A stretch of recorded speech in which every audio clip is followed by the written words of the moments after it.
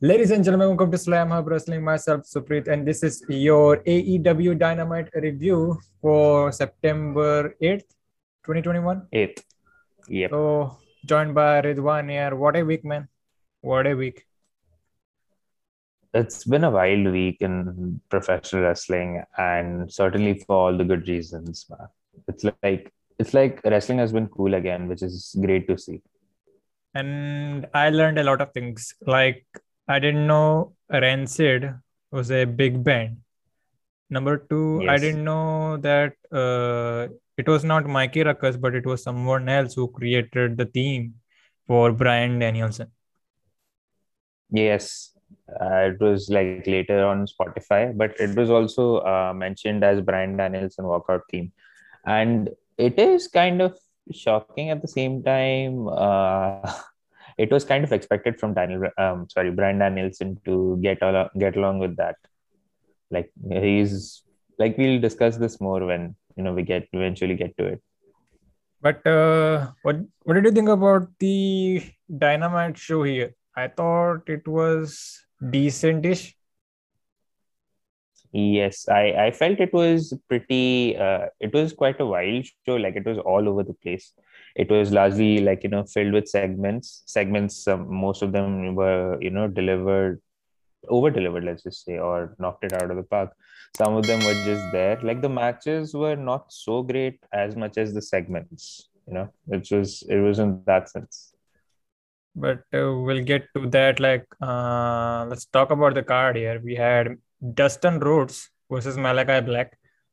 We had guys like CM Punk, Adam Cole, Brian Danielson. They had interview segments. We had Ruby Soho facing Jamie Hayter. Uh, and of course, in the main event, we had Minoru Suzuki facing John Moxley, the hometown hero in Cincinnati. But before that, if you're new to Slam Up Wrestling, then make sure to like, share, subscribe, do all that fun stuff. Check out our other content available in the description below. All links provided. But we were talking about Brian Danielson. Uh, do you know the real reason that we didn't get to hear Final Countdown? Because that had to be the theme that he was supposed to debut with, but it didn't happen. Yes, it was expected, rather, because obviously, like it was a very expensive song to license, as we discussed in the All Out review, and like I'm surprised by the fact that it was actually supposed to be the theme, let alone Daniel even considering it, because again, like it's documented that he disliked the song while he was using it on the independent scene. Hence, he had to change the song to something called Self Esteem by the Offsprings. So he was using that before he joined WWE and took off his career there. But like I mentioned, like it's still surprising that he actually considered bringing the Final Countdown. But hopefully there's something like they strike a deal and have that song being played on AEW shows, because it's certainly, it would be 1,000 times better than whatever we are listening to right now. It's kind of catching on. I don't know. Yeah, it is. The worst part is like when he actually came out the first time, I hated the theme, but now, I mean, it's slowly, like, tingily, it's growing on me, like little bit. I was like I wasn't expecting the Final Countdown to play while, I mean, at All Out. And after that, like when the song played, I was just like, but now it's like slowly and steadily, it's kind of growing on me. But again, like, if I was given a chance, I mean, definitely I'd choose the Final Countdown.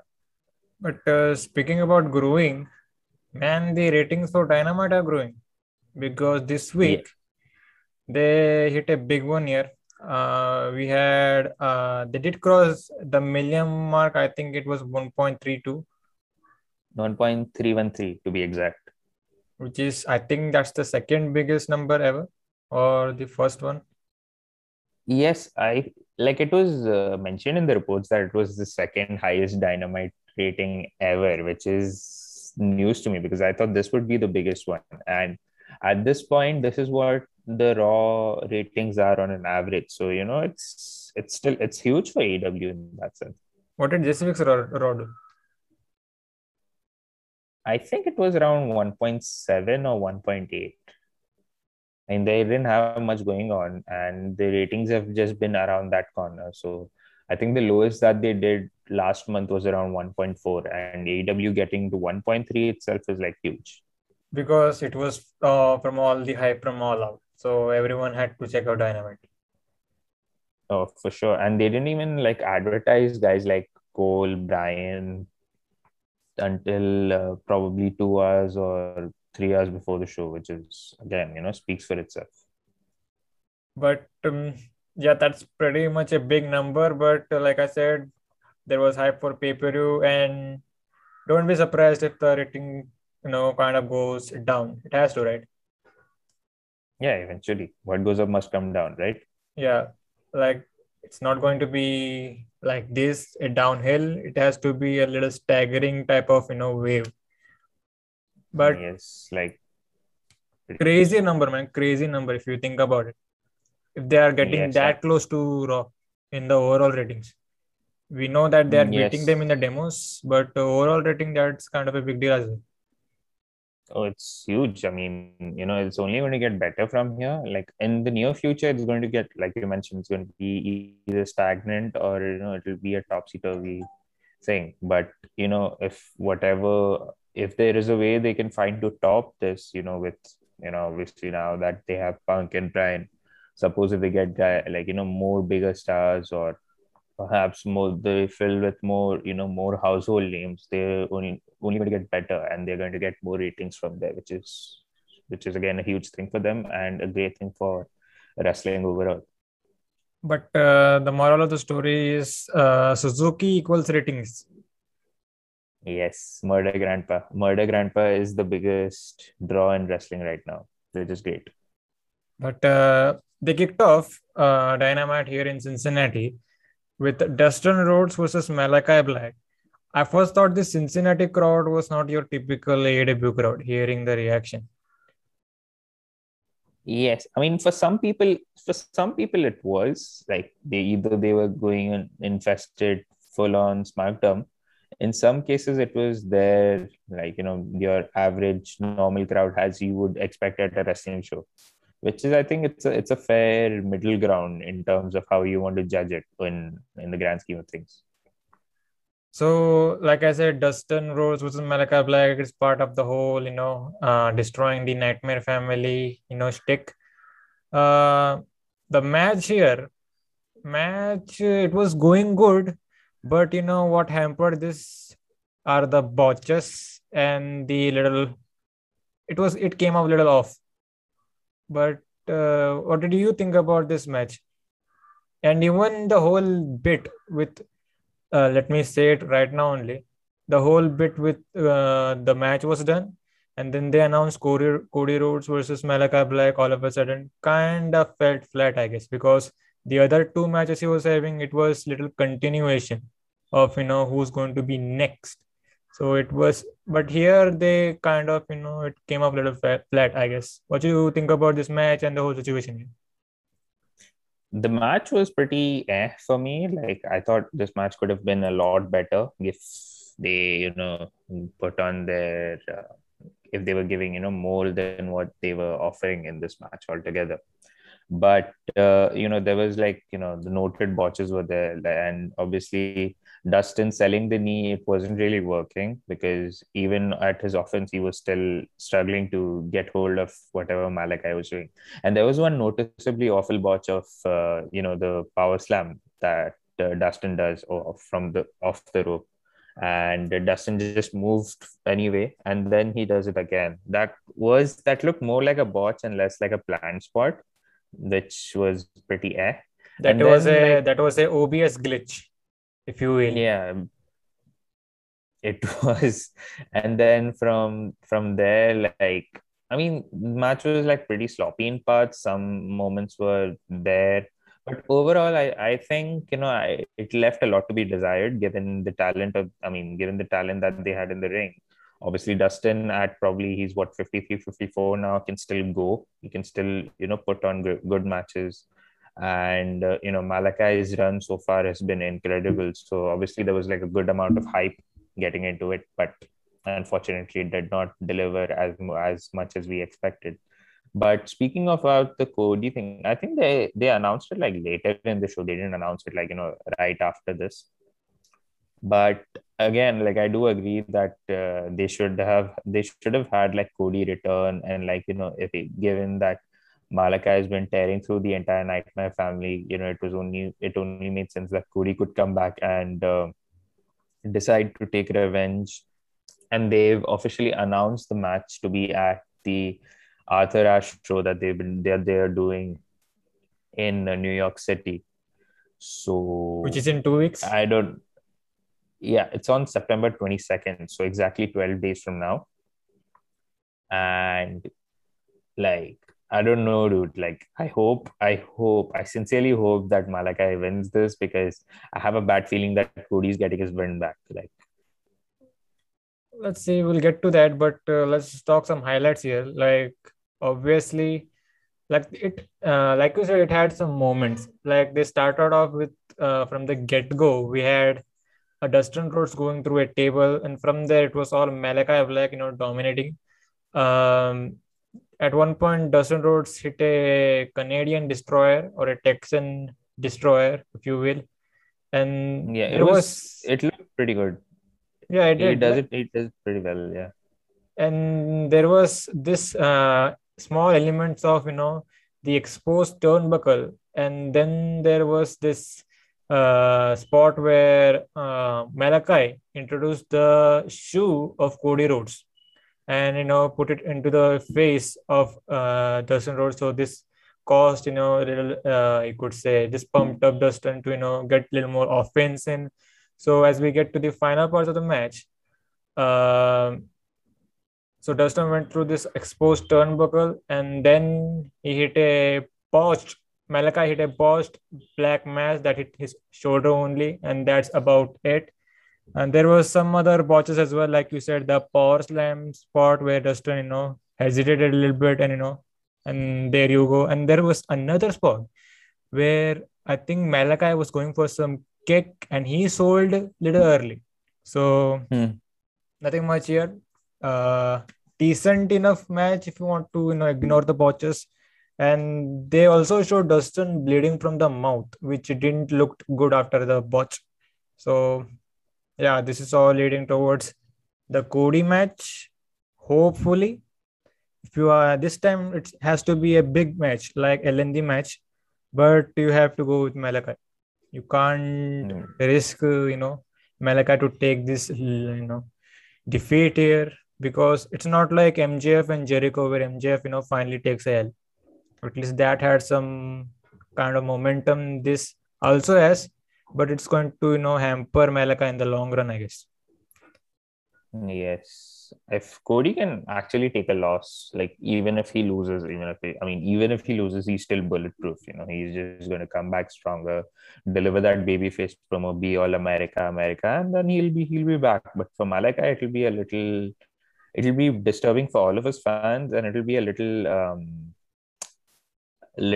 I don't want to say like burial, but like it's going to hamper Malachi in the long run, because if he loses to someone like Cody, I don't know how seriously are you going to take him after that, given what he brings to the table and what his character, what his mistake is. It's gonna go like that. That crowd is going to shit on Cody if that happens. Yes, and it's like a 20,000 crowd. It's the biggest that they've pulling. It's the biggest that they're pulling in right now. Like ever since AEW started. But let's see, man. But speaking about Cody, have you seen something is going on with Cody Rhodes? He's teasing a lot of stuff here with his character. Yes, he was posting about Stardust of out of nowhere on his Instagram and Twitter. And It's a then tease, obviously, but he's not going to go into an entirely weird direction. But let's see what happens. What is he trying to do? maybe he's he signaling a heel turn, or is this a new kind of alter ego character? Probably, but I would like to see a heel Cody Rhodes at this point. Like whatever he does, it's like a borderline heelish. Whatever, like from the stuff with Ogogo and like going all America. Even if it was trying to appeal to like a more US, it was like an American crowd. It was still heelish, like knocking down a foreigner. It's not what you expect in wrestling, especially in AEW where you're trying to promote diversity and etc. We'll have to wait and see, man. But we heard from the new AEW Tag Team Champions, the Lucha Bros. They were talking about their big match from the pay-per-view and how they are finally able to, get the tag titles, and now they are the best tag team in the universe, etc., etc. Also, we heard from Proud and Powerful that they also Yeah. talk about their match from FTR, and now they want to focus on other tag teams in the division. You could see where this is all leading towards. Maybe a big matchup at the Arthur Ashe show. It has to happen, right? PNP versus Lucha Bros. It does again, like I think it was Sean Ross Sapp who speculated that it could happen. But again, like it's too soon. If it happens, it's too soon for Lucha Bros to lose it because it's a hometown crowd for Proud and Powerful. And given their rankings, they need to earn a few wins, and the show is just too. If you want to count Rampage, it's just 3 shows away. So it's still no 2 shows away rather. It's still pretty weird if they no I actually 3 shows because there are 2 Rampage and 1 Dynamite coming in. So they have to like win so much. They have to start bad or something in order to get that title shot. And I think they are like three right now because when they defeated FTR, they were at 4. I mean, before winning the match versus FTR, they were 4 heading into it, and now they must be 3. So they have to really start bad if they want to get that tag title opportunity versus Lucha Bros. Or If eventually if they want to do it, probably it's at Full Gear or the Revolution after. But or do we it's not even have gonna to be yet. see them defend the titles at Arthur Ashe? Yes, but again, depends on who is at the top of the rankings right now. Mm, yeah, it does make sense for not to have this kind of situation with Lucha Bros, facing this top tag team. Maybe you can do Proud and Powerful versus someone else for that hometown pop. That's it. Probably, I would like to see FTR if at anything like they are like both 1 wins a piece and they do hopefully a 2 out of 3 falls match because it only makes sense that way. Like both of them have 1 wins each. Who is the better team at the end of the day? Even if like we are past the feud now, it's like all Pinnacle Inner Circle thing is we are behind that, which is again good to see, but I wouldn't be against seeing FTR and Proud and Powerful go at it one last time. I think they should At save least it. now. I think they should save it for a bigger moment, I guess. Don't give it Yeah. away just like that for a New York show. Yes, probably for a pay-per-view, and if either of these teams, even for a tag title shot. But moving on, we had CM Punk. He was addressing his situation here, and I have to say, man, every time this guy comes out, it's a sight to see. I love this guy's presence on Dynamite every week now. I said it every week because he feels genuine and original. It doesn't feel like he's cutting a promo over. Totally. And like it's finally sunk into me that CM Punk is all elite. Like this entire run leading up to the Derby match was like a dream. I don't want to say fever dream, but it was a dream. Like it's happening. Is it actually happening? Oh my God, it is actually happening. And he was like hyping himself up and then he's like bigging up Darby and obviously he goes on to win the match and still gets respect from Sting and Darby. It's just so far they've hit all the right notes with CM Punk, but now like you've mentioned, like it feels genuine, like he's having a normal conversation. It's not even a promo, which is also amazing. and he's like a walking ambassador for the company right now, because whenever he comes out, he's just endorsing other people more so than him. Even in the promo, that his return promo, the first thing he did was put Britt Baker over. So he's like, it's like he's giving back to the business, and it's a beautiful sight altogether. And you've mentioned also, like, even if it's every week, I hope, and he himself admitted it at once, like, he's going to keep enjoying the crowd supporting him until This the wears out. presence, yeah, this wears out. It doesn't even feel that way right now. He's getting over by the week by week. I mean, he doesn't have to get over, he already is. But uh, from the top, he's not wasting any time here. He is, talking about Darby Allin and Sting, and the whole performance from, the pay-per-view, thanks them. And then he gets to, promoting the show, just like he did with Britt Baker, he's promoting others. And he promoted in a way like we have the king of pancreas, Minoru Suzuki, facing the hometown maniac, John Moxley. Like, bro, he is one of us. He's a mark like us, Mm, man. And then yeah. he talks about Brian Daniels and Ruby. So, like, this guy is all over the place.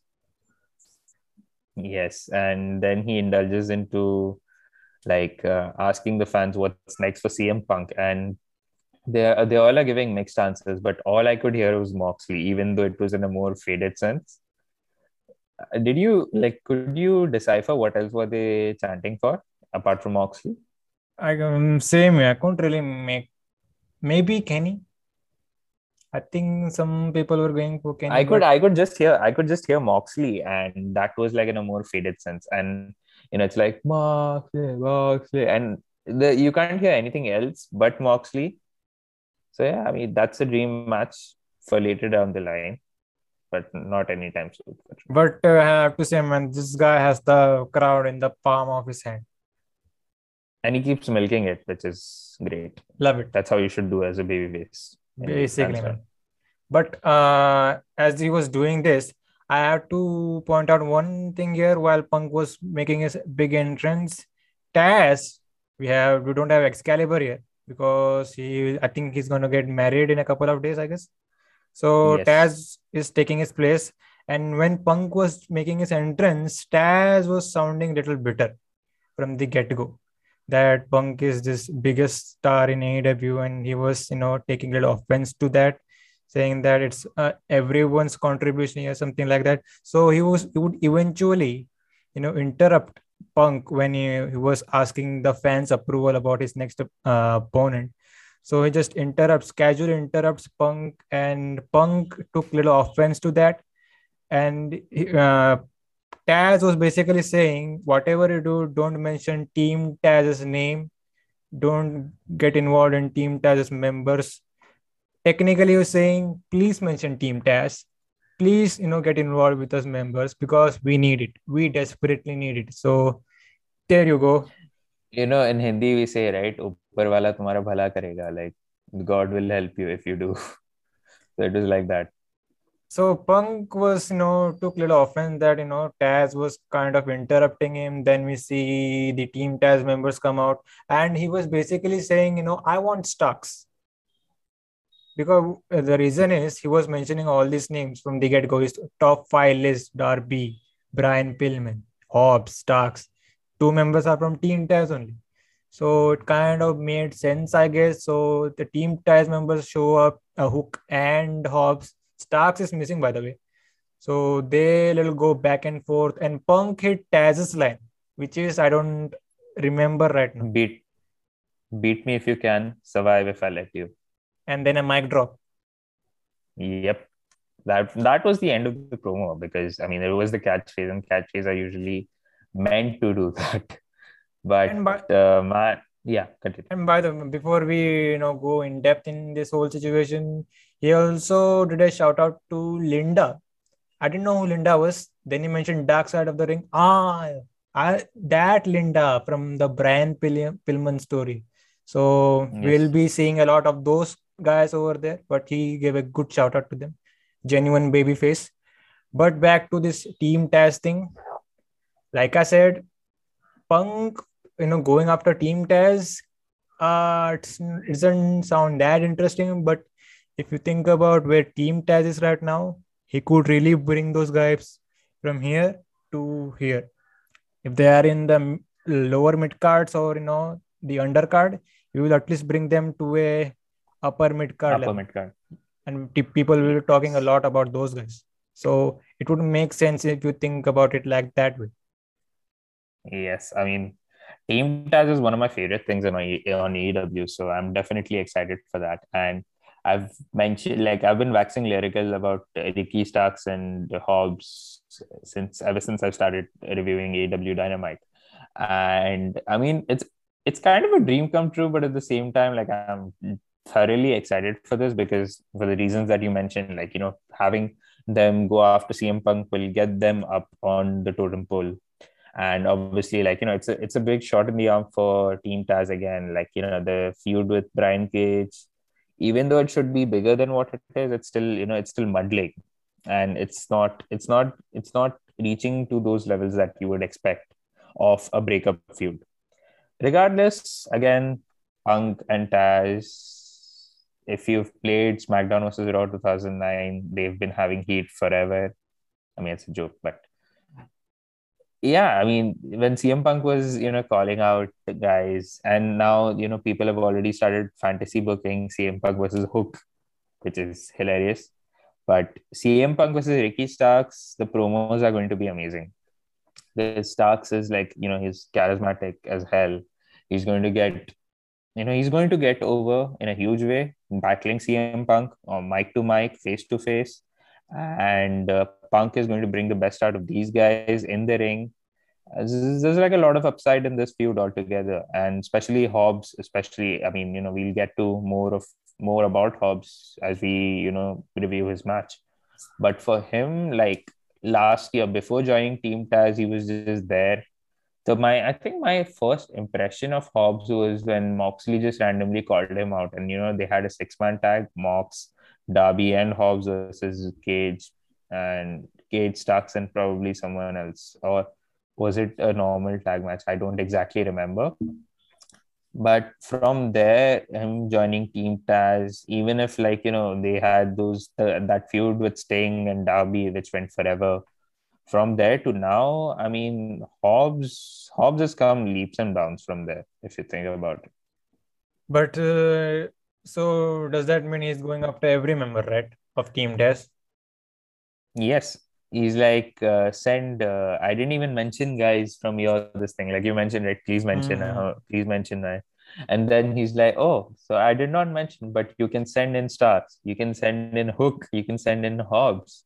And then he drops the catchphrase, "Beat me if you can, survive if I let you," which was Taz's catchphrase in ECW back then. And after that, when they tried to make Brian Cage the new Taz when he joined AEW, unfortunately that didn't work out. But he was basically given whatever made Taz cool in the first place, and he was like, take all my stuff and get over, and sadly he did not. So there you go. Like Starks again, he's the star of the stable. And Punk versus the Team Taz guys, sign me up. Punk versus Hook, main eventing Arthur Ashe. Sign me up. Has to happen 100%. But we did have some mention of Brian Cage and Ricky Starks again. What's happening over there? So last week we saw, Starks and Cage and Hobbs having a one-on-one, which Hobbs goes on to win after Starks hits him with the belt. And given Brian Cage has been pleading for a one-on-one match with Starks, and then Starks says, "Okay." It just like cut it to that. They didn't even go more than that. So probably we'll be getting in another 2 weeks. I have a feeling it's at the Arthur Ashe show that they do, just to end this feud with. And speaking of Brian Cage, he's been in the news lately. He's trending on Twitter, I guess, Yes, currently as we speak right now, thanks to Melissa Santos, his wife. Yes, so because she's been she out of nowhere, is really petitioning. for Brian Cage to be, used a lot better in AEW. She, like most of us, think that Brian Cage is, I could say, being underutilized. I don't think that's the case though, because he's not getting over the way people had hoped, despite all of, like, him being the star, the front man of Team Taz. Despite those things, I think the reason that is because he's not getting over properly. But the feud has been given a fair amount of time to build itself and get translated to the crowd. And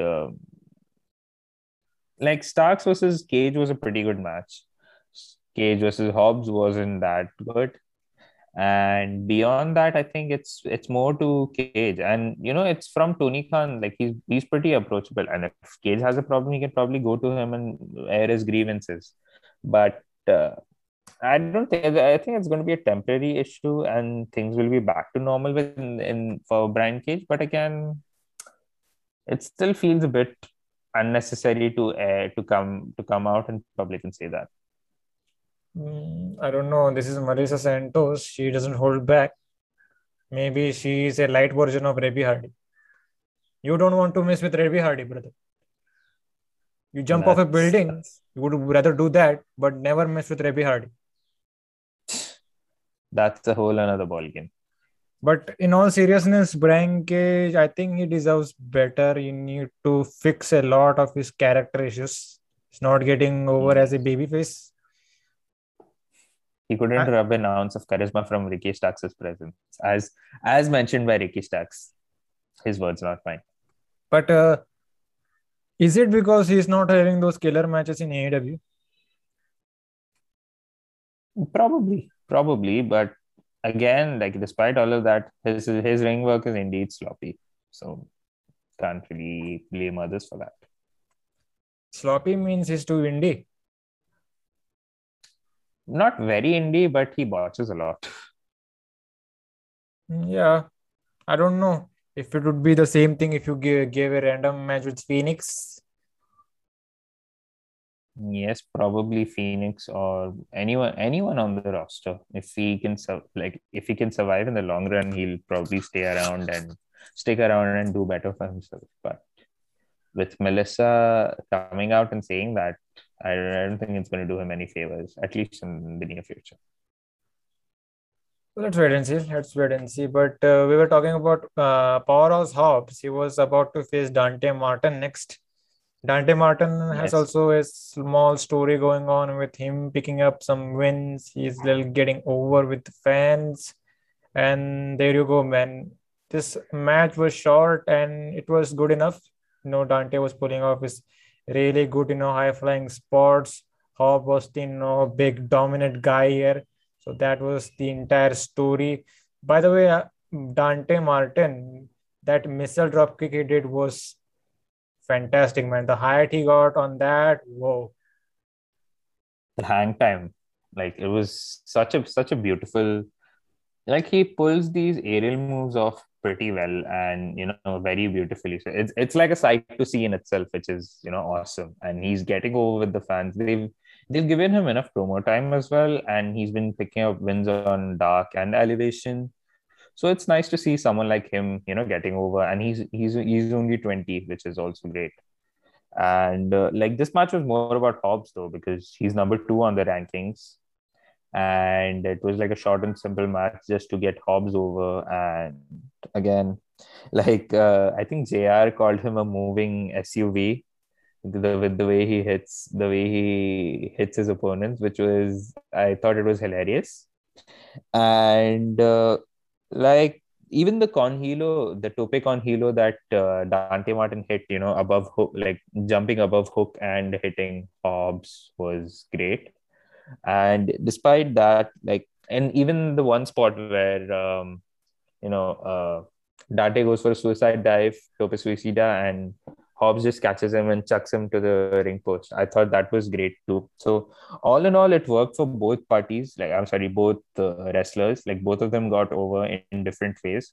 Hobbs was like the more dominant one. Dante was the underdog, and he's still, like, they're still building up to that story, which is great. Thumbs up for me.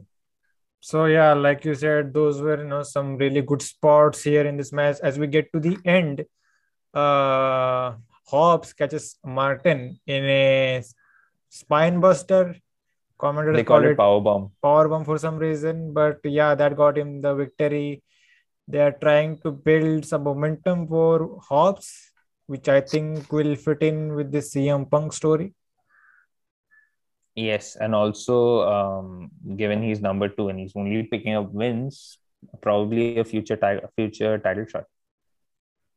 Do they do that? Not not at the Arthur Ashe, probably beyond that, if whatever show they do. Hmm. It depends, right? Will Hobbs be even in the top five, or on that top one, top two rankings in when we get to that stage? Yes, I mean it has to happen given the wins that they've been, giving him. At the same time, he has a fair amount of momentum, Will and I they think will they do Christian's heel number one versus right heel? now. Right? They can do that, but probably in a way like given Omega is probably the most detestable heel in wrestling currently, that makes Hobbs the de facto babyface. Even if they can do heel versus heel, probably They one never person did. is like They never done that, right? Heel versus heel in AEW. I don't I I think don't seem to remember. babyface versus babyface. They have done that. Heel versus heel. I never remember them doing. I think they have. I just don't seem to remember who it was.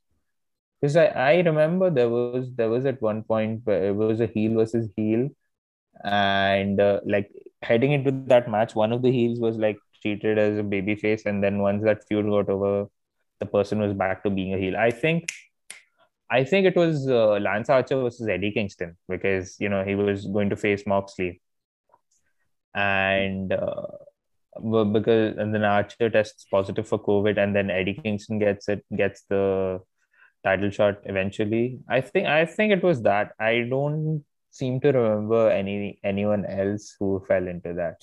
So technically, they could do a Hobbs versus Omega. They could do it, and given how they you could trust AW to protect both of these guys, one in victory, one in defeat. So I'd look forward to that. But let's see, man. Let's see. You were talking about Christian Cage. You just mentioned him. Yes, Was it about rankings? yes.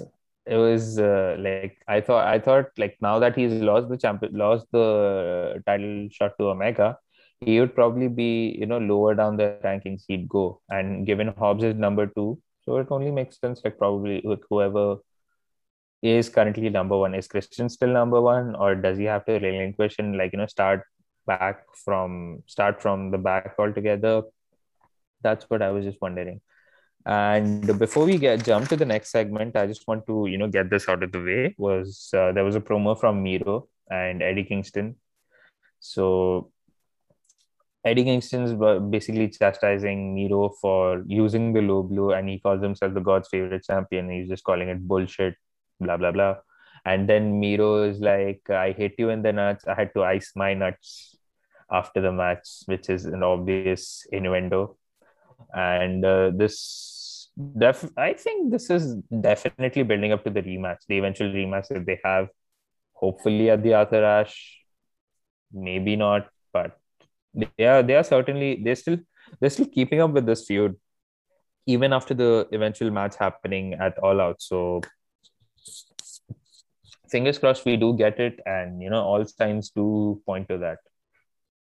But moving on, we had a interview segment with Ruby Soho. Shivani was interviewing her, and she was speaking about winning the casino battle royal, and then she was interrupted by Doctor Britt Baker, TMD.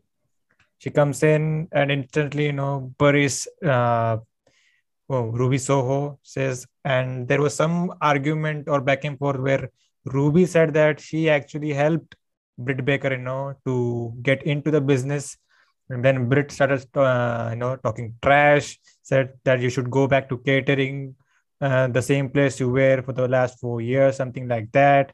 And then we would see, the heels leave, and there was a small conversation between Ruby and, Tony Schiavone, where Tony Schiavone did that DMD bit, and Ruby's focus went over Tony and said, "I know that she's your girl, but I'm gonna whoop her." So there you go.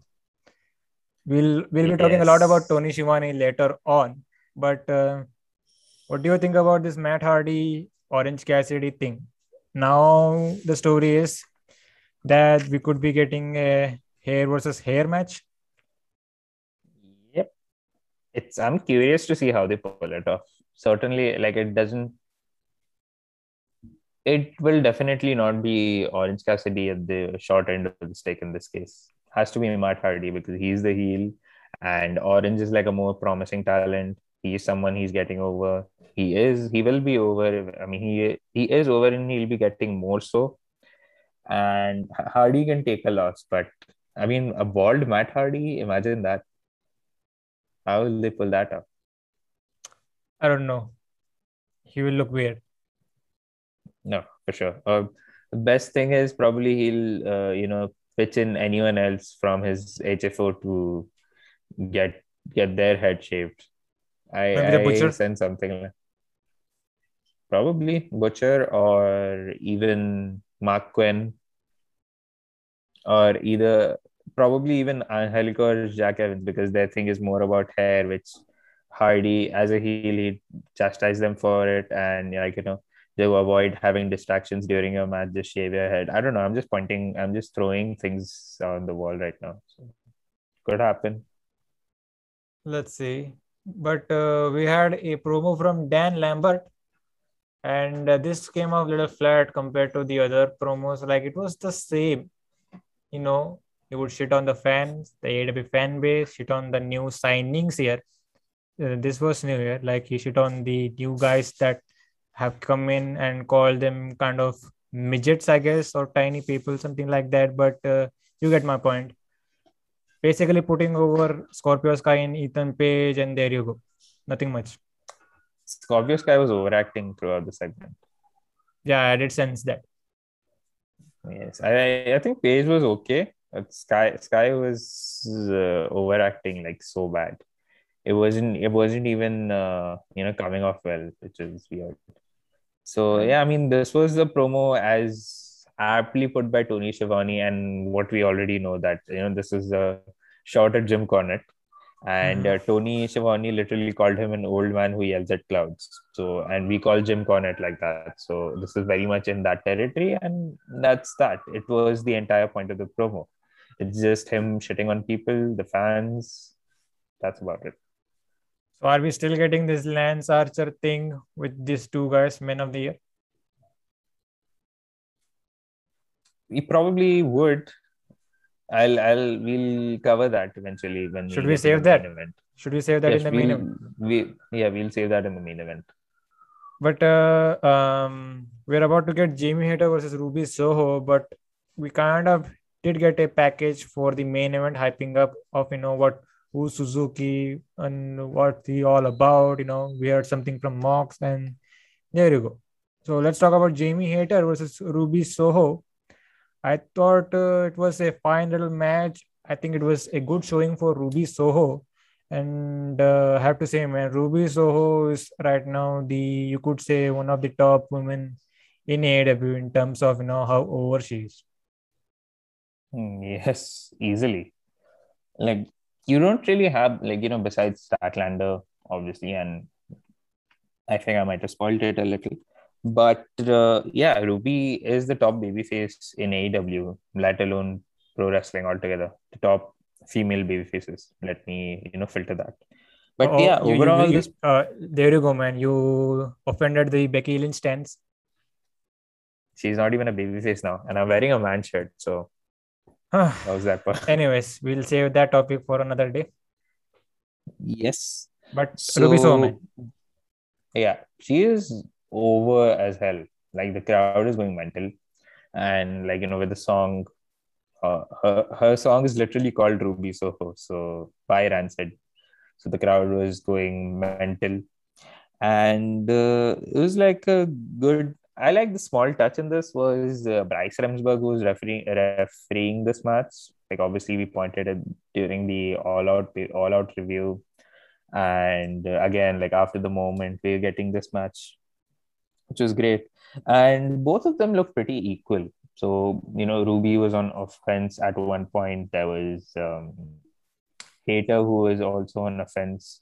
And Hater, like both of these women were evenly matched. And Ruby delivers the, should I call it the Soho kick now? Because by the same maneuver in WWE, she used to call it the right kick. That's why we needed So Excalibur here.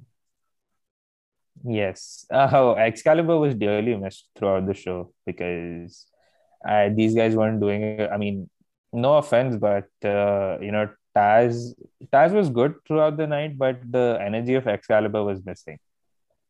So she delivers the Soho kick to pick up the victory out of nowhere, which was a good thing. Like Jamie Hayter didn't see it coming, so I think it still protects her to an extent.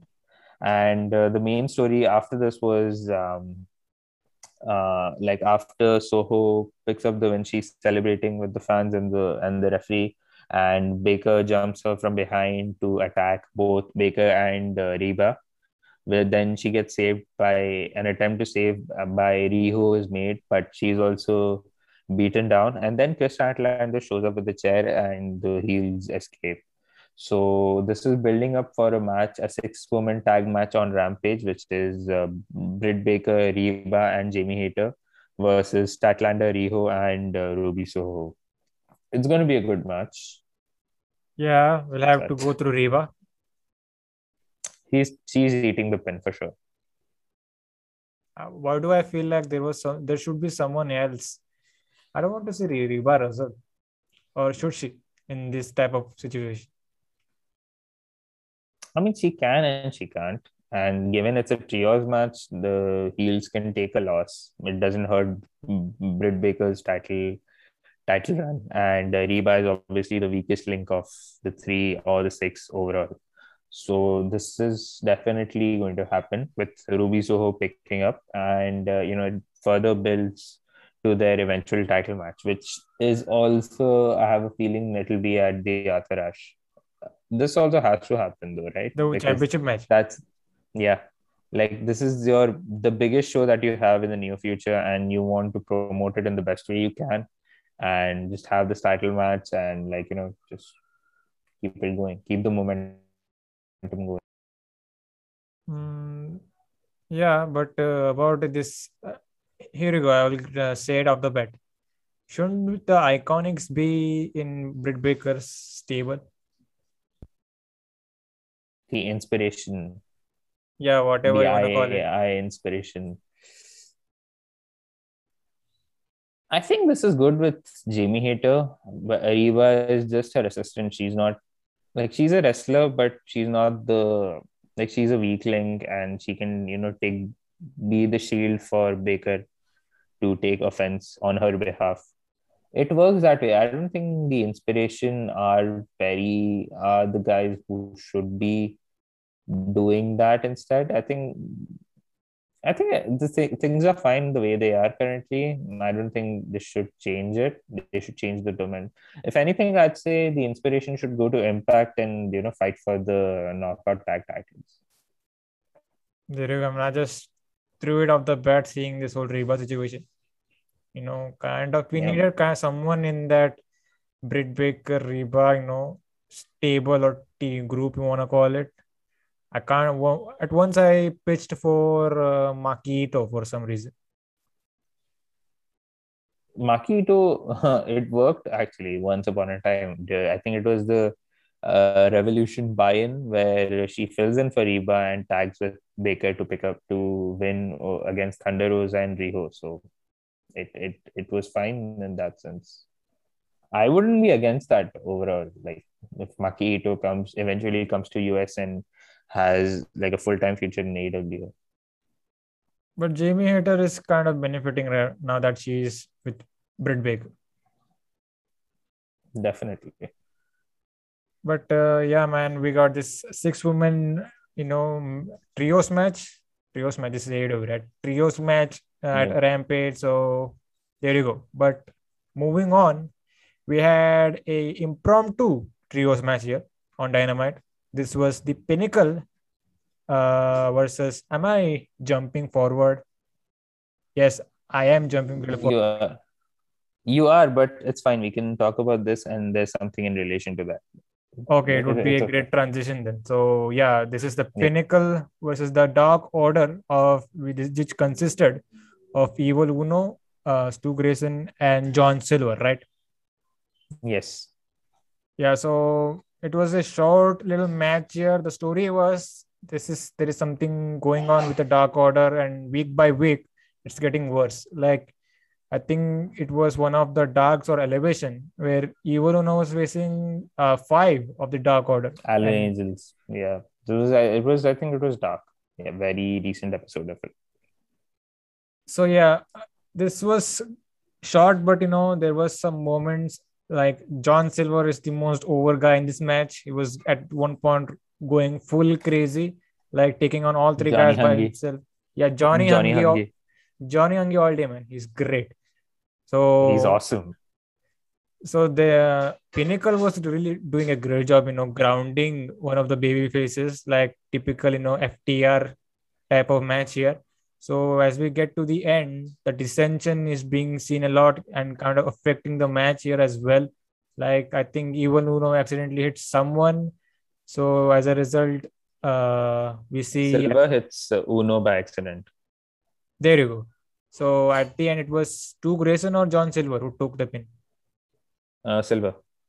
So Pinnacle had Silver grounded. So we had Sean Spears. He hit the C4 on Silver to get the pin, and there you go. Pinnacle got the victory, and that's that. But we get to the Dark Order members. So we see Uno, and I think it was Silver, I guess, kind of getting into the fight. Then all of a sudden, everyone is fighting with each other. So the cracks are forming, and is it related to something big in the future? They have been teasing that, and like all signs do point to that. But again, like it's a sensitive topic, like we have mentioned this in the past, and I don't want to see them break up. There was no Alex Reynolds in this case. Is he out of Dark Order? I hope not. Is he Mhm. like taking a break? I hope he's not. But and then like you have Anna Jay and Ty Conti coming out after the when these guys are like there's a lot of infighting happening, and these guys just look at it and try to save the day for them, but it does not.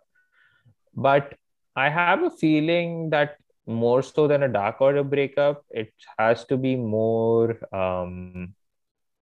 signs pointing to Hangman eventually returning, because despite in the wake of Brody's passing and all the hardships that they faced be after that, Hangman was like kind of a uniting factor for them that helped the family, so to speak, made like it made them stronger, and like things were going good for them, even if it weren't all that. But going like an entirely different route and just breaking up altogether doesn't make sense. I feel it has to do more with Hangman coming back and helping things simmer. I think that will be a more logical step and something that I would be more interested than a Dark Order breakup or having someone like another evil force take over, which is people are obviously rumor rumoring, like people are obviously speculating to be Windham Rotunda, formerly known as Bray Wyatt, to take over Dark Order, which I don't want to see that. I just want things to be normal for Dark Order in a more good sense, like in a more positive way, and Hangman returning to help save the day for these guys, which I hope happens. At this point, Bray Wyatt is all elite. Very much. I think even Melzer just all but confirmed it. Like he can't go to Impact, right? He could probably go if the money they offer is good, and we've again, it better be Impact rather than AW. But who knows? If he wants to come to AEW, fair play. Like he's a kind of a big name if you think about it. And Impact be little, a downgrade for him with the level of talent he is. Not in ring wise, but overall. But it'll make Impact like must see. It'll be an upgrade for Impact rather than a downgrade for Wyatt or Rotunda. Let's see, man. If he goes to Impact, good. If he comes to AEW, we'll have to wait and see. Yes. But shall we talk about the good stuff? Sure, bring it on. Like we had MJF, we'll be hearing from him after his loss from Jericho. So he makes his entrance with Wardlow, and the crowd are chanting, "You tapped out." Really good shit here. And he's really playing off with the crowd. And from the bat, he says that, he has beaten Jericho in the past, before all the pay-per-view. So kind of, simmers that situation like that. Like, yeah, he was 3-0 against Jericho before the pay-per-view. And that situation is now over and he wants to move on. And from there, he started shitting on Cincinnati and called them Cincinnati and calls everything. Cincinnati. Yeah, Cincinnati. and says that everything here in Cincinnati is mid, like everything. So he kind of, shitting on the Cincinnati crowd here. And then, he notices Linda, who was, who is Brian Pillman's aunt.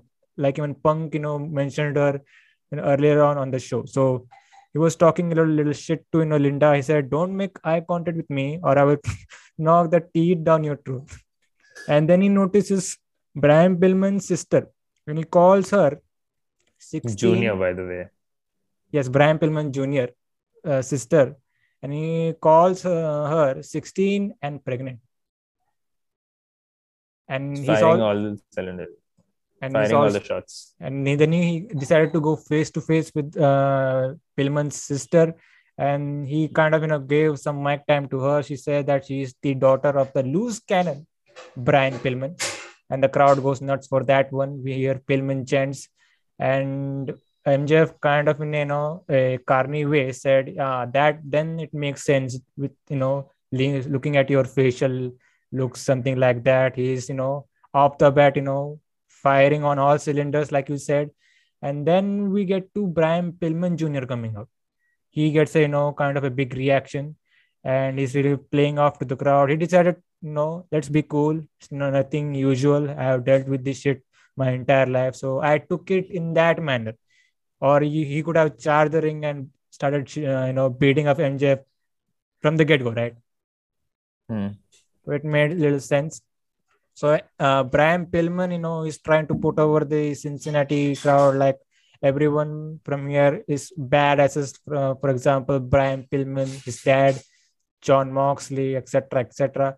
And then MJF, kind of questions, "Are you challenging me on the mic?" Like, yeah, like MJF, I have to say MJF was overshadowing Brian Pillman. Brian Pillman tried his best, but MJF was on some god level here on the mic. So then he mentions Brian Pillman's, mother. What's her name? Melanie, and called her Methany. And this let Pillman to jump the ring. Get into the ring and go face to face with MJF. But here comes Wardlow, and MJF encourages Wardlow. Yeah, push him back, just tell and help me. Sorry. He was he kind of took a shot against Wardlow. Help me. Like anyone pointed out that he didn't help him actually. Are you going to help me the same? Yeah. Are you going to help me the same way you helped me at Sunday? And then he's like, go stand at the corner and look pretty. And then Wardlow just stands like, facing the crowd. He's just there. And just Pillman just beats the crap out of, So they are sowing the seeds of an eventual MJF Wardlow breakup. And then Pillman just beats the shit. Pillman Jr., I should say, beats the shit out of MJF. And then Wardlow just stands there for a while and then decides to help at a delay. And then he just takes Pillman Jr. to the corner, and then Pillman Jr. just runs under him and then beats MJF to another corner. So they are sowing the seeds for MJF and a Wardlow breakup. People have been comparing this duo or this partnership to, and Wardlow himself to Batista. So the breakup, eventually when it happens, it's going to be huge. Wardlow could probably get over as a baby face, this giant baby face who is a badass. So there is a lot of potential in that.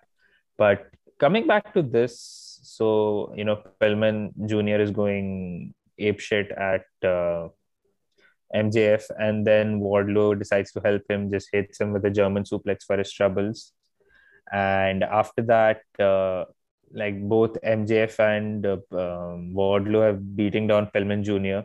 until Griff Garrison shows up, and then he gets put out for his troubles. Then MJF hits him with the ring, the diamond ring, and then they escape. So boy, it was a wild segment, like throughout, from start to finish. Like it was all over the place, You can going call from MJF. you can call it cheap heat, but we were not ready for a live assassination on national television. Yes, it was for me personally, coming off the Dark Side of the Ring documentary, having watched that to getting to this promo, it was uncomfortable for me to watch. But again, they must have agreed backstage to, like, get over these lines and, like, have this to make it look as legit as possible. And fair play to them, they did their job pretty well.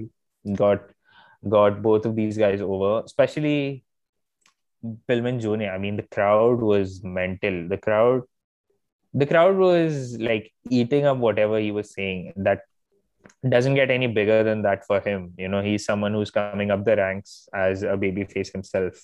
And excuse me. So yeah, the crowd is going bananas for him, whatever every word he speaks. And MJF is like the most detestable heel in wrestling. You have a babyface to counter him.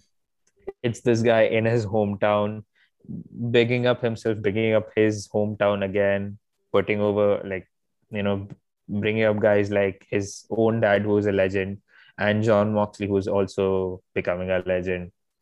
So it ticked all the right boxes for everyone involved.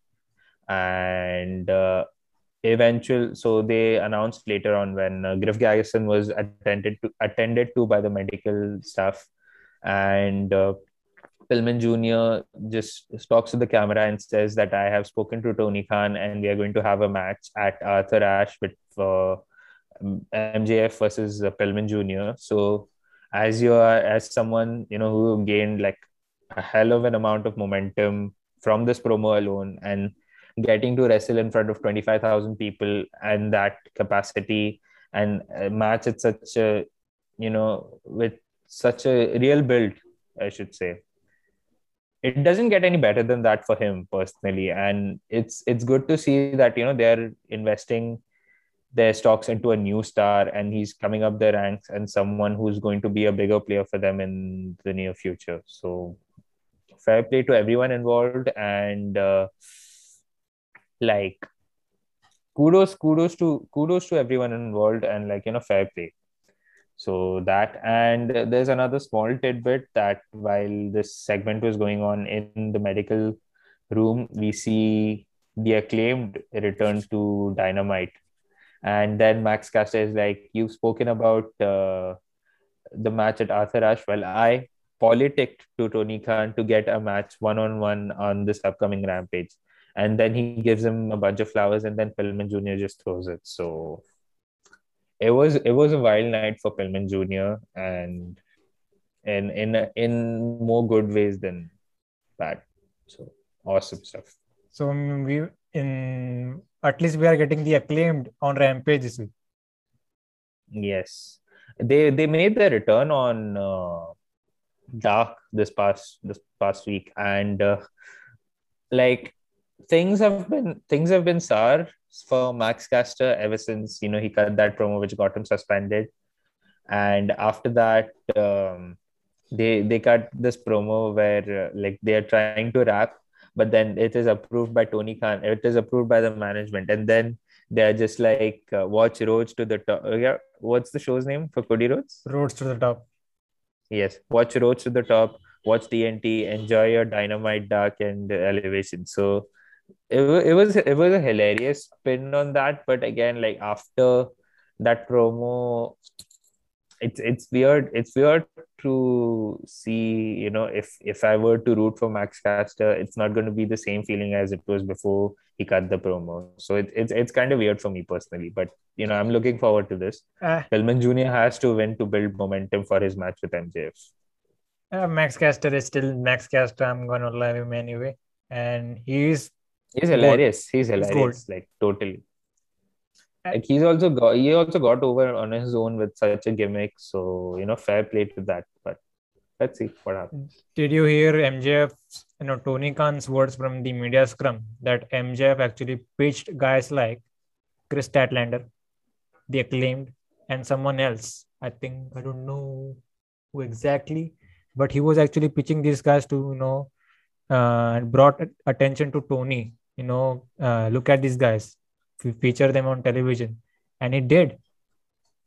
And Yeah, see where these guys are now. Look at how I Chris think Statlander has improved. Look at how Acclaimed are now mega over right now. yes, I think that clearly what explains the Twitter exchanges between Max Caster and MJF. I think that explains it now because You Max need another Caster, explanation. You need another explanation. MJF, nah, Chris can Statlander, and at least Max Caster are the yeah, they students are of Kurt for, Hawkins. yes. So kind of makes sense. I knew about MJF and Statlander. I didn't know about Caster was also trained by Kurt Hawkins. Caster was also trained Kudos. by Hawkins and Ryder. No, But, it wasn't Ryder. It's Pat Buck from who's the producer in WWE currently. yes. So there you go, man. Yeah, And that's awesome why stuff. Max Caster sims for MJF on Twitter, I guess. Yeah, probably. But speaking about this Pillman MJF thing, it's going to be good. And in a way, MJF put over Brian Pillman here. He did. Like Clearly now, did. Like, if the crowd weren't enough to put him over, MJF certainly did. So that's awesome. now he's telling us that Brian Pillman is someone to look forward to. Yes. And they also had a feud in MLW where both of them were part of different stables. So Pillman Jr. was part of the new foundation rather, and MJF had his own stable called the Dynasty with Richard Holiday, and I think it was Alex Hammerstone. I don't remember. But yeah, MJF was leading a stable. Pillman Jr. was a part of it, and they had a similar feud over there. So it's just revisiting it at a more global stage. Great. But moving on, we hear from certain participants of the Casino Battle Royal, from the Women's Casino Battle Royal, like Nia Jax, Nyla Rose. I said Nia Jax. But yeah, Let's have the fan shit on you. Nyla Rose, Thunder Rosa. We also hear from Ty J and Penelope Ford and the Bunny. So they are trying to And Jade build. Cargill. Yeah, even Jade Cargill. They are trying to build something here, some matches, some future storylines, and nothing much. Yes. Basically, they are coming off the Casino Battle Royale, saying that how did they feel getting eliminated and what is next for them. So it was just that. Man, I love Thunder Rosa. I hope like she's going to become the AEW Women's Champion eventually, but I I think she's fantastic. She has to be the next AEW Women's Champion for me. Full gear, man. Full gear. Hopefully, full year. I wouldn't mind it later too, but yeah. We got the time. We got the time to build stuff for that. Yes, we do. But let's talk about this promo from Tully Blanchard. He was, talking about, being impressed by his Pinnacle members for getting the win earlier on. And he started talking about Darby Allin and Sting. like saying he's jealous of them, and he talked to Sting, mentioned Sting here, saying that he is known for latching on to others for in his entire career. So he scheduled, talking to Tony Khan, he scheduled a match between Darby Allin and Sean Spears for next week's Dynamite. And he also kind of took a shot at Sting that we may be doing something in the near future. So there you go.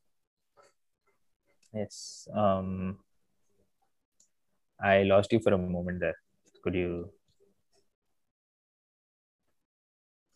We are fine now. tell you? Yeah, we're fine now. So you just got stuck like completely. So you could repeat the Tully Blanchard stuff. Like I said, Terry Blanchard has kind of scheduled a match with talking to Tony Khan, of course. Darby Allin versus Sean Spears, and he also kind of mentioned that he may be doing something with Sting in the near future. So there you go. Yes, and it's having to see Sting versus Tully in 2021 is hella weird, which is something I am not looking forward to. But I think Spears and Allen faced before. I don't seem to remember, but they're Maybe in the clearly, future, somewhere on a random Dynamite, I guess. But I don't remember. yeah, they're clearly building momentum for Sean Spears, which I think is great to see. Like, he's someone who is eventually, at the end of the day, people will term him as a jobber in the Pinnacle, the guy who's going to take all the pins. But they're keeping everyone in the stable strong, and especially for Sean Spears, they are investing in him, giving him some momentum. Despite the loss of Stammy, he looked very strong, and now, he picked up the win versus the Dark Order, and now he's going into a match with Darby Allin. So all in that case, I think it's good to see that he's also coming up the ranks a little, even if he's 40. And beyond that, uh, like I'd be interested to see Darby versus Spears, but Sting versus Tully, I'm not too comfortable with that. Like Sting, despite his age and his limitations, with the whole spinal stenosis, he's looked really great. Like even in the match versus Man of the Year at Double or Nothing, and that match at 2.0 like a few weeks ago, he's looked really good. But Tully Blanchard is 69 years old, I think, and Sting is 61 or 62. So Small interaction would um be better, not a match. You don't need a match. yeah, small interaction would be fine. And given how AW usually, takes these legends and pairs them up with young up and coming talent who they want to get over. So it works that way. So I'd say, more of an interaction and not a match. I don't want to see a match between both of these guys. And I think the line that he said that Sting has been latching onto other people's fame for his is kind of true, because if history is to be believed, I hope it doesn't happen with Darby and Sting, but Sting is the most foolish person to be around in when it comes to stables or tag teams, because he's the one who always gets betrayed, whether it was Luger or when he was in the Wolfpack, or Horseman is like a prime example.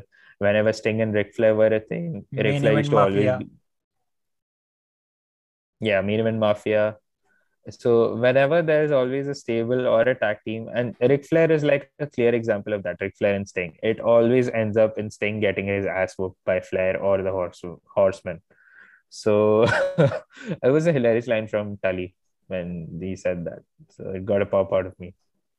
We'll have to wait and see. That's next week. Before we move into the main event, Sammy Guevara, by the way, came out randomly. He was doing the sign bit, which I always like during the picture and picture break, and it all led to he was kind of talking about the great stuff that has happened to him in the last month or so. The signing of Fuego del Sol. Inner Circle is still intact. Him being engaged Jericho now. Yes, and and Jericho beating MJF. but it all led to him plugging his YouTube channel and the vlog. Nothing much.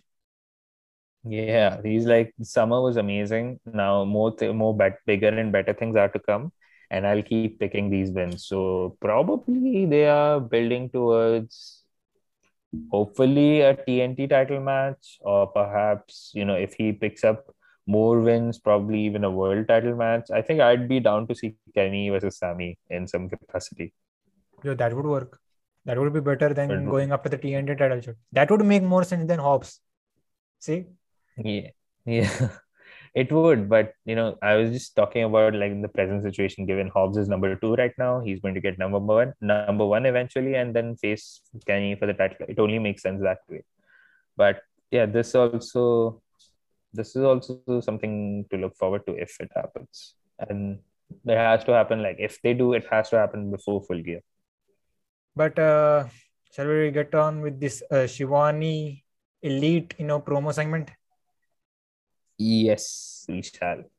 So it was mainly, focusing Adam Cole.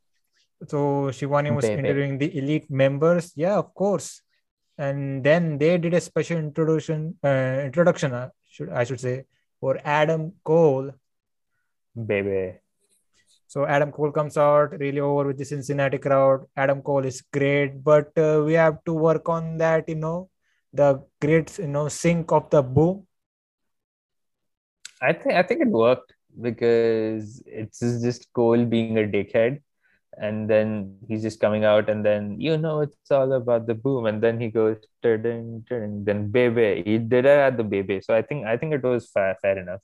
Probably they'll do it later on, like the boom will be synced more properly, but I think it did work for me this time, first time. So Adam Cole, from the get-go, it was about, he was, taking in the crowd responses and was about to, do his usual story time with Adam Cole, baby. He goes face to face with Tony Schiavone, and they discuss some important stuff here. Like, I know you are tight with Brit, but don't you ever dare give a look to her, or I will kick the shit out of you. And I really felt bad for Shivani. He ran him out of the ring. There you go, man. Get Shiv- out, nerd, you stupid nerd. And they were just professing on the nerd aspect, which is, it wasn't a nod to Good Brothers because fuck them. It was more because Adam Cole himself is a nerd in real life. Because with the whole gaming stuff on his Twitch, and being a part of the party on Up Up Down Down, so it was more a nod to that and not to the Good Brothers. And this kind of reminds me of when after Double or Nothing, when Kenny Omega was cutting a promo about there's no one left, and then Dark Order shows up to bid Hangman's case, and then he's like, Kenny says, "Why don't you and your little video game playing dwarfs get out of the back?" And it's just ironic because Kenny Omega himself is a huge gamer. So like these elite guys are good at being heels. And by the way, should I talk about the Young Bucks? Young Matt Jackson was really killing the eyewear game here. You could call it Yeah. drip or whatever. He's looking fantastic. He And was he was literally looking great, which was nice. But then, what what the was fuck was Nick Jackson what was Nick wearing? Jackson wearing, man? Was He he was wearing like wearing? a nose chin. It was a earring plus nose ring type of deal. I don't know what that was, but there you go, man. So Adam Cole was cutting his typical promo here, putting over the elite and why he came here. He's a big veteran, etc., etc. Then we get to Kenny Omega, who is PWI's 500 number one wrestler. Thoughts on that, man? Yeah, fair enough. He's had a hell of a year. Like throughout, with the matches. I think like correct me if I'm wrong, but the PWI is like for an entire calendar year, or from the last rankings to the current ranking to the current day rankings. They mentioned from June 2020 to June 2021. Fair enough. He's had a killer year from there on. Like after that, he had those matches with Mox, Hangman, and he became the belt collector from the, like, he's had a killer run, and he's easily the best wrestler in the world currently, so fair play. Our tribal chief came at number two. Yeah, that's also, I mean, it's also fair that way, because even Roman, like, from June 2020 to June 2021, so Roman only returned in August, and then since then his reign of dominance has started. So I think fair play in that sense too. But Kenny becoming the belt collector just put him over the edge, and yeah, I mean, it's I think it's kind of pointless to argue about these things. And let me point out that PWI is, whatever they do is more into kayfabe. Like, even back then, like, Bill Apter is the main journalist.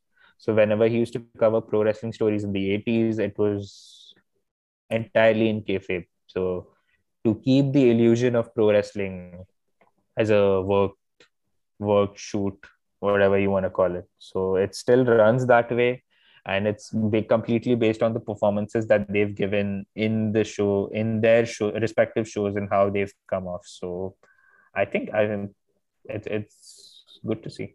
I'm surprised Rich Swann made the list. Yeah, he was in the top 10 actually. Like, he was ranked exactly number 10. So How? kudos to him. Kudos to him. Like, he's like, from, I don't watch Impact, like, I don't have the time to right now. But from what I've seen, like, he's been their top babyface for the most part. And he was like an Impact World Champion, winning it from Eric Young. And, like, he was working that injury that he had versus Eric Young, and then goes on to win from there, becomes the top babyface de facto of the company. And then he has that match, Motor City Machine Guns and him versus Kenny and the Good Brothers. And after that, he was the one who dropped the title to Omega. So he's been fairly in the limelight for the most part. By the way, even did you see the interaction between Omega and Osprey? Yes.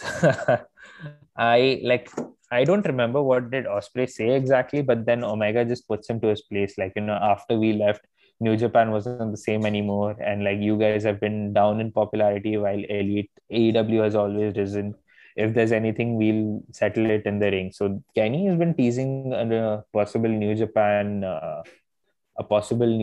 return, if that's the case. And he said a line where his only competition, you were not my competition, his only competition was a big dog. Puts over Yes, Roman there. See, he's a good guy. he's terrific, man. Like, good to see Kenny acknowledging his competition. Yeah, there you go, man. Osprey was in there, Ibushi, Shingo, Rich Swann, Lashley. That speaks that it is a big kayfabe list. Yes. I mean, Lashley's been awesome like since May 2020, so it makes sense for him to be there too. Moxley was number 6, which was kind of surprising. I thought he'd be a little higher, probably 5 or 4. But there you go, man. That Top was three, top three was pretty apt. So, okay. It's a fine enough list. Can you top that? But sticking to the promo, and he was about to do, he was a little offended that someone interrupted him at the pay-per-view, and right on cue Bryan Danielson then shows up, and he goes face to face with Omega. And Omega, by the way, ordered the Elite to leave the ring, and we had a proper face to face between Danielson and Omega, which was insane to see. And Danielson snatches the mic from Omega and asks the crowd, do they want to see Omega versus Danielson, something like that? Crowd chants yes. And there was a bit of argument here, and we get to Danielson locking in the yes lock on Omega. The Elite Company attack Danielson here. So Jurassic Express shows up to make the save. So they all chase out the Elite. By the way, Kazarian was also involved in that. Kazarian and Christian of Cage, I believe. course, So the Elite Hunter has to be there. so the Elite is all taken down. We are left with Brandon Cutler, who's busy filming being the Elite in all this chaos. So he gets taken down by the running knee, and he didn't make any made sure he didn't leave the phone in his hand, which was hilarious. So there you go, man. That was the entire segment. My only question is, do you really want to see Bryan Danielson versus Omega right now? Not now. Has to happen later on. So but I'll just take a step back from this and just get back to the Adam Cole promo. So it was good to see, it's I think someone like Adam Cole, it's finally getting to me that he's all elite, and like it's also something like it hasn't sunk me for the longest time. But yeah, so getting back to this promo, of course, he was putting over the elite and like Omega and Bucks specifically. And then while the Good Brothers, like there was a tiny moment where the Good Brothers were hoping that he'd put them over to, and then there's Adam Cole, baby. And then you could see both Anderson and Gallows arguing to Callis, like, why didn't he put us over? So obviously you wouldn't want to put the Good Brothers over. Right Fuck now. them. Yeah, fuck them. So there's like I kind of like that, and given what we speculated on the All Out review that he's trying to get very close to Kenny and the Bucks so that he would eventually betray them. He's the So snake. yeah, I have a feeling of that too. And then there's like obviously we pointed out the Kenny the PWI 500 list, and then from there Omega then takes the mic, and then you have the entire ordeal with Danielson and Kenny's promo, and then obviously the post match beatdown. Sorry, the promo beatdown. I like. Did you notice how Marco Stunt just beats up Brandon Cutler over there? Which was I thought funny. that was hilarious. Yeah, it was hilarious. And then obviously we have like Luchasaurus picking up Stunt and throwing them onto the Young Bucks. And then Jungle Boy does a tope con hilo. So it was like a crowd service segment throughout, from the heels getting booed and Brian Danielson showing up, and then the other baby faces helping them. Then the final knee by Brian to Cutler. So I thought the segment was great. Nothing We more are to say. we may be getting a big match at Arthur Ashe, a somewhat of a tag match, I guess. Big tag match. Yeah, probably an eight-man tag. Bucks, Cole, and Kenny versus Danielson, Christian, Jungle Boy, and Luchasaurus. Which would be a good enough match to, sell that whole big Grand Slam show. Yes, and obviously keep the crowd invested and happy. Or happy and invested. Yeah, there you go, man. But like we were saying, this Bryan Danielson Omega match too soon. Yeah, they won't do it anytime soon. Like obviously, Brian has to pick up a lot of wins. And then Kenny was also saying like it doesn't work that way over here. And then he's like, oh, and then Kenny's telling me it doesn't work that way. I said, yeah, he's right. Like he has to pick up a lot of wins, then he has to reach number one, and then he has to face Kenny Omega. So he can't jump the queue. We'll have to wait and see, man. God knows when Hangman will come back. I'm not sure if I mean, if he has like, if the baby, if his wife has delivered the baby, and if he's coming anytime soon, because he is advertised for shows in October and November for AEW. So you could possibly expect him to come back pretty soon. We'll have to wait and see. We'll have to wait and see. But there you go, man. And by the way, Adam Cole will be making his in-ring debut next week against the Elite Hunter, Frankie Frankie Kazarian. Kazarian. Yes, that scissors kick from Kazarian was a small indication that it was going to happen. And this match is going to be great. Both of these guys have like a good amount of history between them thanks to their ROH days. And when Kazarian was part of Bullet Club for like 2 weeks, remember that happening? It was pretty random, I guess. It was very random. And by the way, we have to do something long term for Adam Cole and Jungle Boy. Yes. I hope that's a match that we see, at like a special Dynamite episode.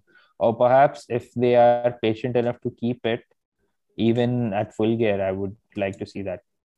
You can do that. You can do that. But And it's going to get Jungle Boy over huge. So shall we move on to the main event? yes, we shall. You want So me to?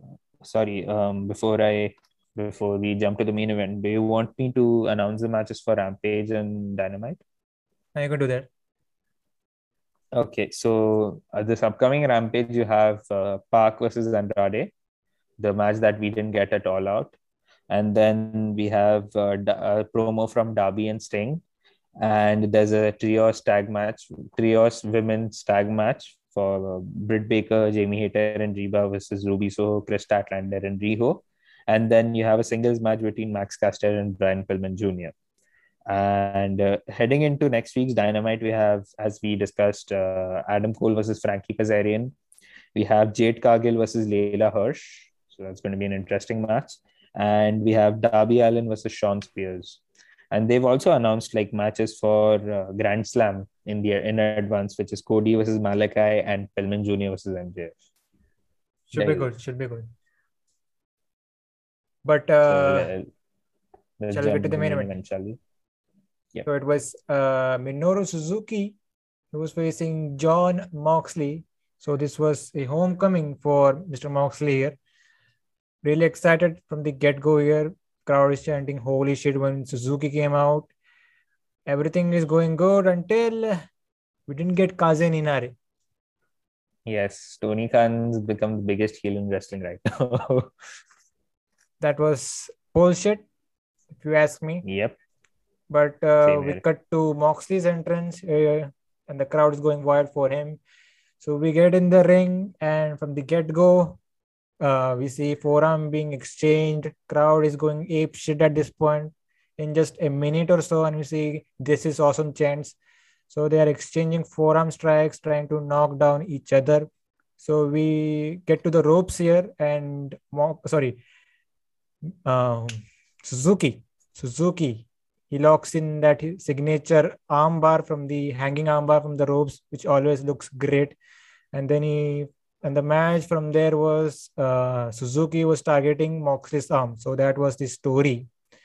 And we come back from commercial. They're still going at it, trying to knock each other. And at one point, Suzuki got busted open, and I wanted a real good shot of Suzuki, being this monster and him just bleeding. That would have been sick. We kind of got there, but the match is rushing. I will get to that. Match is rushing. So they're trying to knock each other with lariats and kicks. Suzuki goes down. And at one point, he did get, sleeper hold and was going for the God style pile driver. But Moxley escapes. It's a lariat. And finally, hits a death rider. Nowadays, it's looking like a suplex for some Butterfly reason. suplex. Yeah. So Yeah, that butterfly got him suplex. the victory. And that was it. Only problem was the cousin Inare. That was the first problem, not being heard. Second was that this match was rushed. Yes, the match was, yeah, it did feel a bit rushed, and they were just going spots after spots after spots, and then the Mox hits the normal DDT, and then he goes for the paradigm shift, which is the now a butterfly suplex for some reason, which is bad. And then Because the death rider is a little risky. I guess probably. So there you go. I mean, this was the match itself. I felt a bit let down, like despite the strikes that they were exchanging, which was like tough as nails. Like both of these, they can put on a hard hitting match as is expected from both of these guys. The finish was like a bit abrupt, which left a bit of a sour taste in my mouth. But other than that, I don't have any complaints apart from the obvious Kazin Ninare thing. And then the rest of the show is just John Moxley milking the crowd, just enjoying with everyone, putting out signs. So that's how they had to close the show. Weird ending, but the match was fine. At that point, it was a little let down. That's it. Suzuki, that's it for Suzuki on AEW. But we are getting a treat. Tony Khan is great, man. Yes. So Tony Khan has redeemed himself now. So He cut off Kazini Nare last week, but we're still getting Suzuki next week. So there's like a tweet that they put out. I think it was last night, where Lance Archer and Suzuki are posing, and they're like, Archer takes offense to Suzuki's loss to Moxley, as Archer is the protege of Suzuki, and they'll have a confrontation. Like, Archer is going to call Mox out. Archer and Suzuki are going to call Mox out and address this issue on the upcoming episode of Dynamite. So probably we could either get that, or instead of Moxley, they'll be interrupted by Men of the Year, and then they'll beat up both Suzuki and Archer, and then we'll get that eventual tag match. Probably, or hopefully at the Arthur Ashe. Like 25,000 people singing Kazini Nare would be a treat, wouldn't it? Good. At this point, sign Suzuki to AEW. He's not going to sign because he's a freelancer. He's just going to work anywhere he pleases. And wherever he goes, like, he's even, I think he was scheduled to wrestle Danny Garcia. I'm not sure if that is still there, or has it happened already. And there's another GCW show that he was supposed to work. So there you go. These are eventually happening. So he's staying in US for probably a bit more than what we expected. Like I said in the All Out review, New Japan is better in US compared to New Japan in Japan. Weirdly, yes. But there you go, man. That was the review for AEW Dynamite. And before we leave, where can these guys find you? So you can find me on Twitter and Instagram at red_aman. And if you're watching this in video form, you'll probably see it in the right or left corner, whichever way it's going to be. And you can find Slamhub Wrestling on Twitter at SlamHubW, Instagram at Slamhub Wrestling. You can catch the audio versions of this review on Anchor and Spotify as well. So this was the Dynamite review, and we'll see you guys next time. Adios.